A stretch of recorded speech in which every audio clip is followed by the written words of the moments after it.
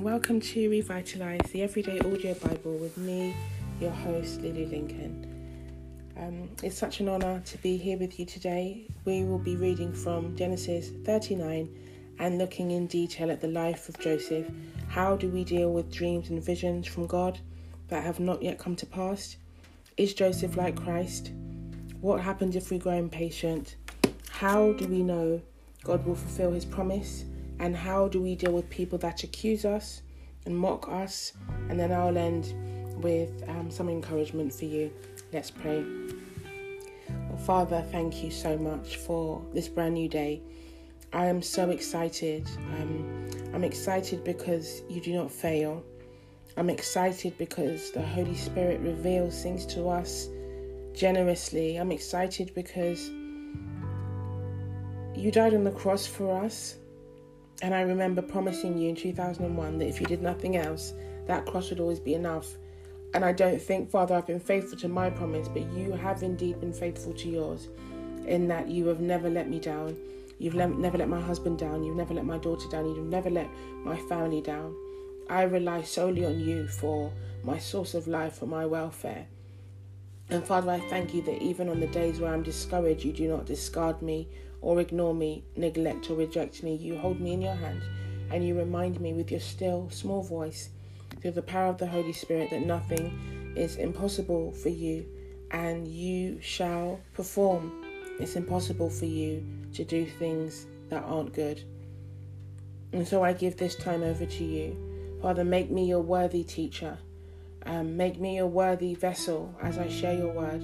I ask you, Holy Spirit, to challenge me, to stretch me, that as people listen, may they be encouraged to read your word, to draw close to you and develop an intimacy with you that doesn't make them exempt from challenges, but enables them to weather them through, as you are giving me the power to do now. Even though I don't understand many of the things that you do, Father, I will not doubt your goodness to me and to my family.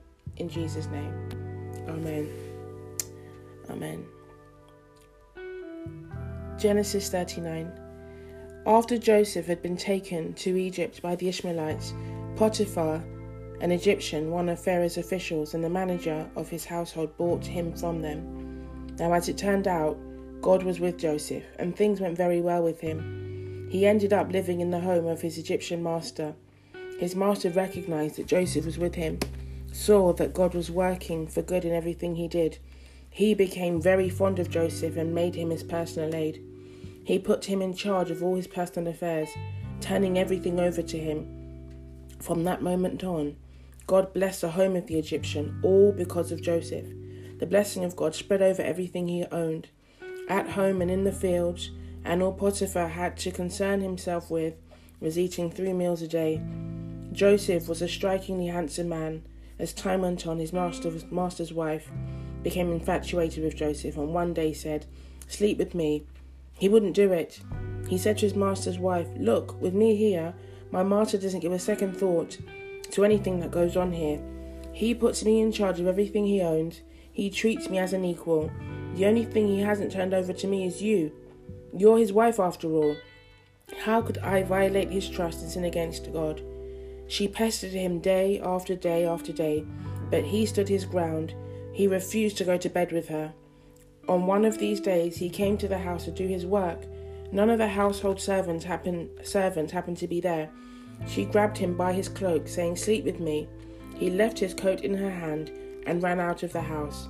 When she realized that he had left his coat in her hand and run outside, she called to her servant, "Look, this Hebrew shows up, and before you know it, he's trying to seduce us. He tried to make love to me, but I yelled as loud as I could. With all my yelling and my screaming, he left his coat beside me here and ran outside." She kept his coat right there until his master came home. She told the same story, and she said, "The Hebrew slave, the one you brought to us, came after me and tried to use me for his plaything. When I yelled and screamed, he left his coat with me and ran outside." When his master heard his wife's story, telling him, "These are the things your slave did to me," he was furious. Joseph's master took him and threw him into jail, where the king's prisoners were locked up. But there in jail, God was still with Joseph. He reached out in kindness to him. He put him on good terms with the head jailer. The head jailer put Joseph in charge of all the prisoners. He ended up managing the whole operation. The head jailer gave Joseph free rein, never even checked on him, because God was with him. Whatever he did, God made sure it worked out for the best. This is the word of the Lord. Now, just want to give you some background. The earlier story of Joseph, he is one of 12, and he is his father's favourite because his mother was his father's favourite and his father was his mother's favourite. And I shared with you briefly last week how favouritism and unforgiveness can actually be passed down as a curse through generations, in the same way goodness and blessings and kindness and peace and marital faithfulness can be passed down through generations. And so unfortunately, Rebecca started a habit of favoritism. She favored Jacob, and that ended up causing a rift for many years between Jacob and Esau, Israel and Esau. And then when Jacob was set to marry Rachel, he was tricked and cheated in the same way he tricked and cheated his brother and his father by Laban. Rachel's father gave Jacob Leah in place of Rachel, but he did it in a deceitful way, because in that time when a man and a woman consummated their marriage, they were in a tent in darkness for privacy, for sexual intimacy, and Leah was put in place of Rachel. And then when Jacob woke up, he found out that he had actually married Leah and not Rachel, and then had to work 7 additional years for Rachel's hand in marriage. So he absolutely adored Rachel. Leah was reproducing at an alarming rate and gave Jacob many sons and a daughter. Rachel was barren, and then the Lord opened her womb and she gave Jacob Benjamin and Joseph. And so Joseph became his favourite along with Benjamin, because they're the sons of Rachel, his beloved wife. So this backstory is really important, because when Jacob lost Joseph, he was heartbroken, and Joseph was cast out by his own brothers into slavery because they hated him so much because of his gifts, his dreams, and because of how his father loved him, and also because of how Jacob loved Rachel and did not love his brother's mother in the same way. So some of this is speculative, but that is the backdrop for where we are now.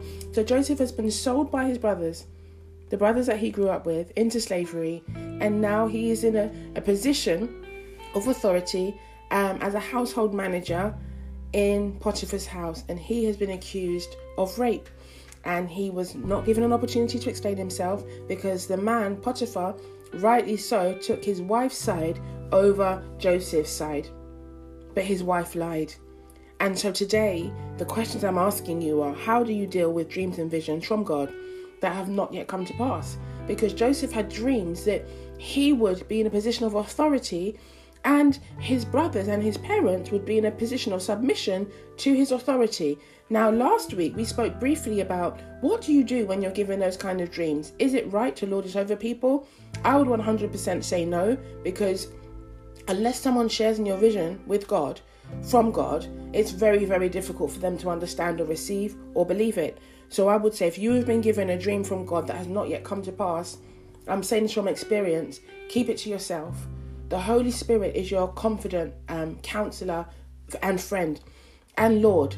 So keep your dreams to yourself the way you would protect early pregnancy.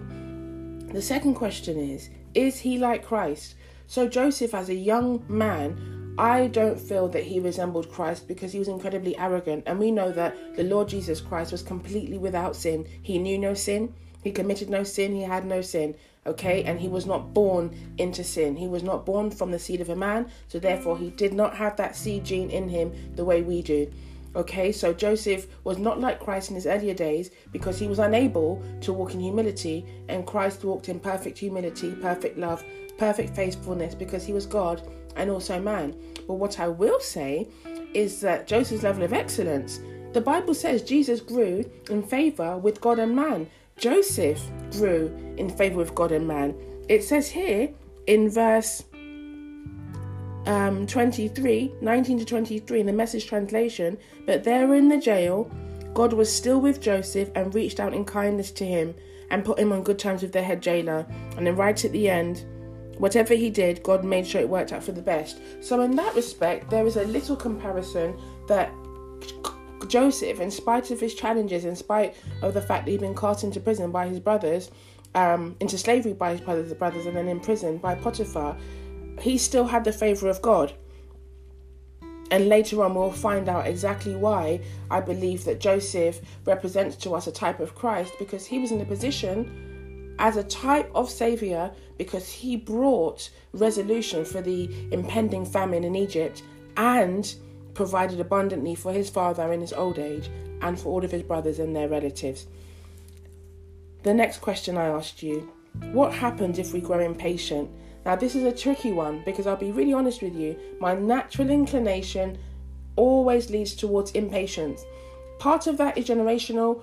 We are in a modern age where we can put food in the microwave that can be ready within 3 to 5 minutes. We can book a taxi that will arrive in 3 to 5 minutes. We can order food that comes to our house within 10 minutes. So when we pray and we don't get things that we want in 3 to 5 minutes, I automatically become impatient. And I would really encourage you that if this is your lean, if this is your bend, ask Holy Spirit to help you to be patient. Now, I'm saying this not because I've learned the lesson, but because this is something I'm walking through now. And it's impossible for God to lie. So you have the unfulfilled promise or dream. You have your reality that you're living now. And then you have the fulfillment of the promise. And in all those dark places where there may be tears and sorrow and long dark days, Holy Spirit will come alongside you and strengthen you for you to be patient. Fourth question, how do we know God will fulfill his promise?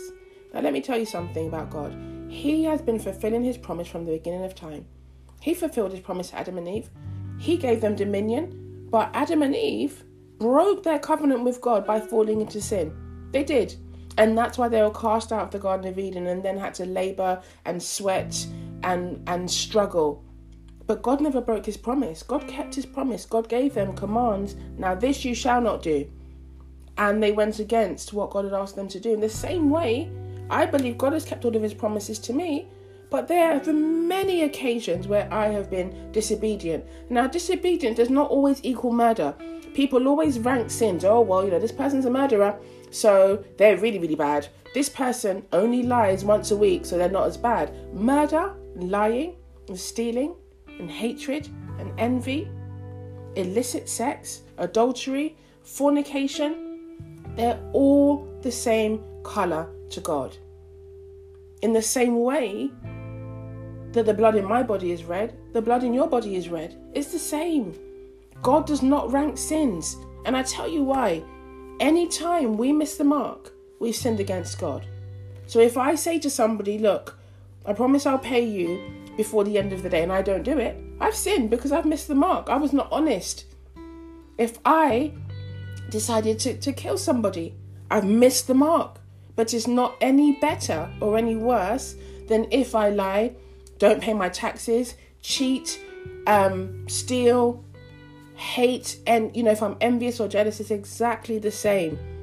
So I would say to you that even though human beings do not have a track record of faithfulness, the Lord God Almighty has been faithful since the beginning of time. And if you read the end of the book in Revelation, we win. And so it's impossible for God to deny and fail himself. The issue that we have is believing. And this is something that I am being challenged with right now.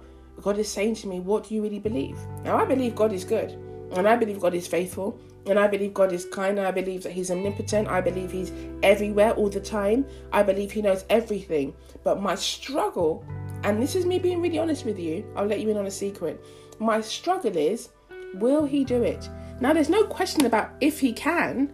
The question is if he will. And so my encouragement to you today is not to worry about if God can do something. There's no issue. But maybe your challenge is wondering if he will. Will God be good to me even though I've made so many mistakes? Will God give this thing to me before the time runs out? Will God fulfill his promise even though people may be looking at me or you laughing, accusing, lying, saying bad things about you, gossiping about you? Will God do the thing he promised he would do? So I'm not God, but I'm a child of God. And I'll tell you now, there's something that I asked God for when I was 16 years old. Just one thing. One thing. And God didn't give it to me at the time that I asked. But he has proven himself faithful every single day since August the 18th, 2001. And now I'm saying this to you because I remember a very, very interesting conversation. I remember speaking to somebody. This was a long time before I got married. Speaking to somebody about marriage. And the person laughed and said to me, well, you'll never be able to get married. And I was shocked because this person was very close to me. I was angry because of what they'd said. But I also then went and spoke to God. I said, Father, I said, is this true? I took it to God in prayer because I was so embarrassed and so offended and so heartbroken. And the Lord said to me about himself, I am the one who fulfills promises, not man. And so my encouragement to you is this: no matter if people have laughed at you, said you'll never have children, you'll never be rich, you'll never be established, you can never hold on to money, you'll never conceive, your hair will never grow, you'll never lose weight. I tell you now, the Lord himself fulfills his promises. Now, I don't know what the promises of God in your life are because I'm not you. But I do believe that the Lord is unable to do anything outside of his word. And his word reveals his glory and his greatness. Now, I'm saying this not because I have arrived. I still have promises that are yet to be fulfilled in my own life. However, I will stand on this one thing. If God can be with Joseph in prison, God can be with me in my challenges now. If God can be with Joseph in Potiphar's house, God will be with me and you in our situation right now.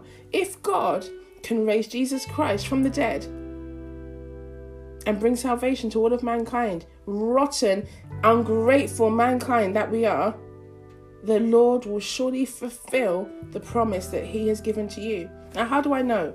Of course I don't know, but I do have faith. And I woke up this morning and the Lord challenged me and he said, Lou, where is your faith? What do you believe? Who do you say that I am? And I say that the Lord is strong and mighty. The Lord is mighty in battle, that the Lord is not slack concerning his promise. And so my encouragement to you today is to start again. And by starting again, I'm saying to you, say out loud to God, Father, I asked you for something that you have not yet done. Can you help me to believe? Help my unbelief. And the Lord will not let you down. Let's pray. Father, I'm challenged and I'm encouraged.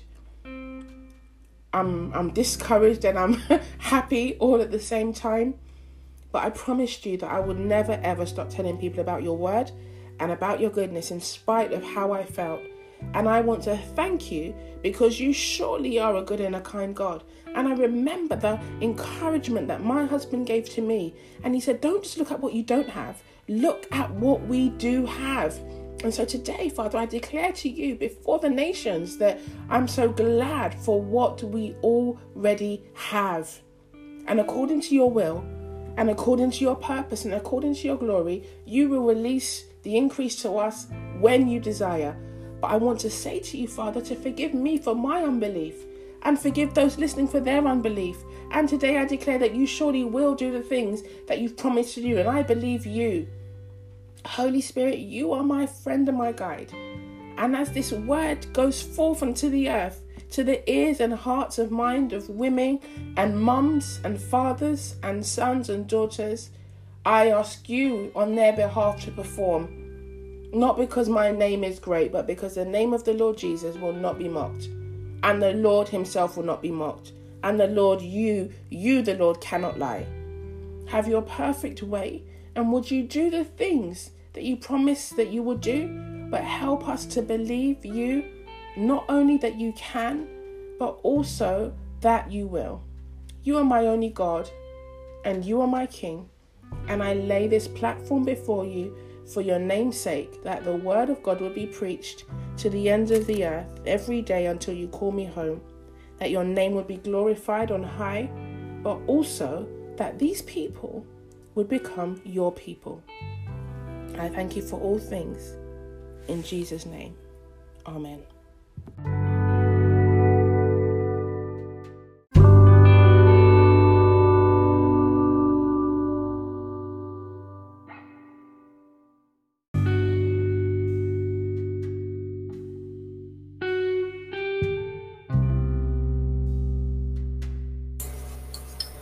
Now I'm going to hand you over to Naya, who will lead you in a prayer of salvation. Please listen to each line and repeat after her. Thank you, Naya. Lord Jesus, thank you for giving your life for me and forgiving me of my sins, so I can have a personal relationship with you. I am sincerely sorry for the mistakes I've made, and I know I need you to help me live right. Your word says in Romans 10, verse 9, if you acknowledge and confess with your mouth that Jesus is Lord, and believe in your heart that God raised him from the dead, you will be saved. I believe you are the Son of God, and I confess you as my Savior and Lord. Take me just as I am, and work in my heart, making me the person you want me to be. I want to live for you, Jesus, and I am so grateful to you for giving me a fresh start in the new life with you today. I love you, Jesus. Amen. Amen. Thank you so much, Naya and Jaden. Now, if that was your first time praying the prayer of salvation, we would like to warmly welcome you into the family of God. It's the best decision that you'll ever make, and I would like to encourage you to join your local church online, read your Bible every single day, listen to music that glorifies God, surround yourself with other believers, like-minded people proclaiming Jesus Christ as Lord, and just remember that you are absolutely loved and so valued, and you made the best decision today to follow Christ. Have a wonderful day. Bye-bye. Bye.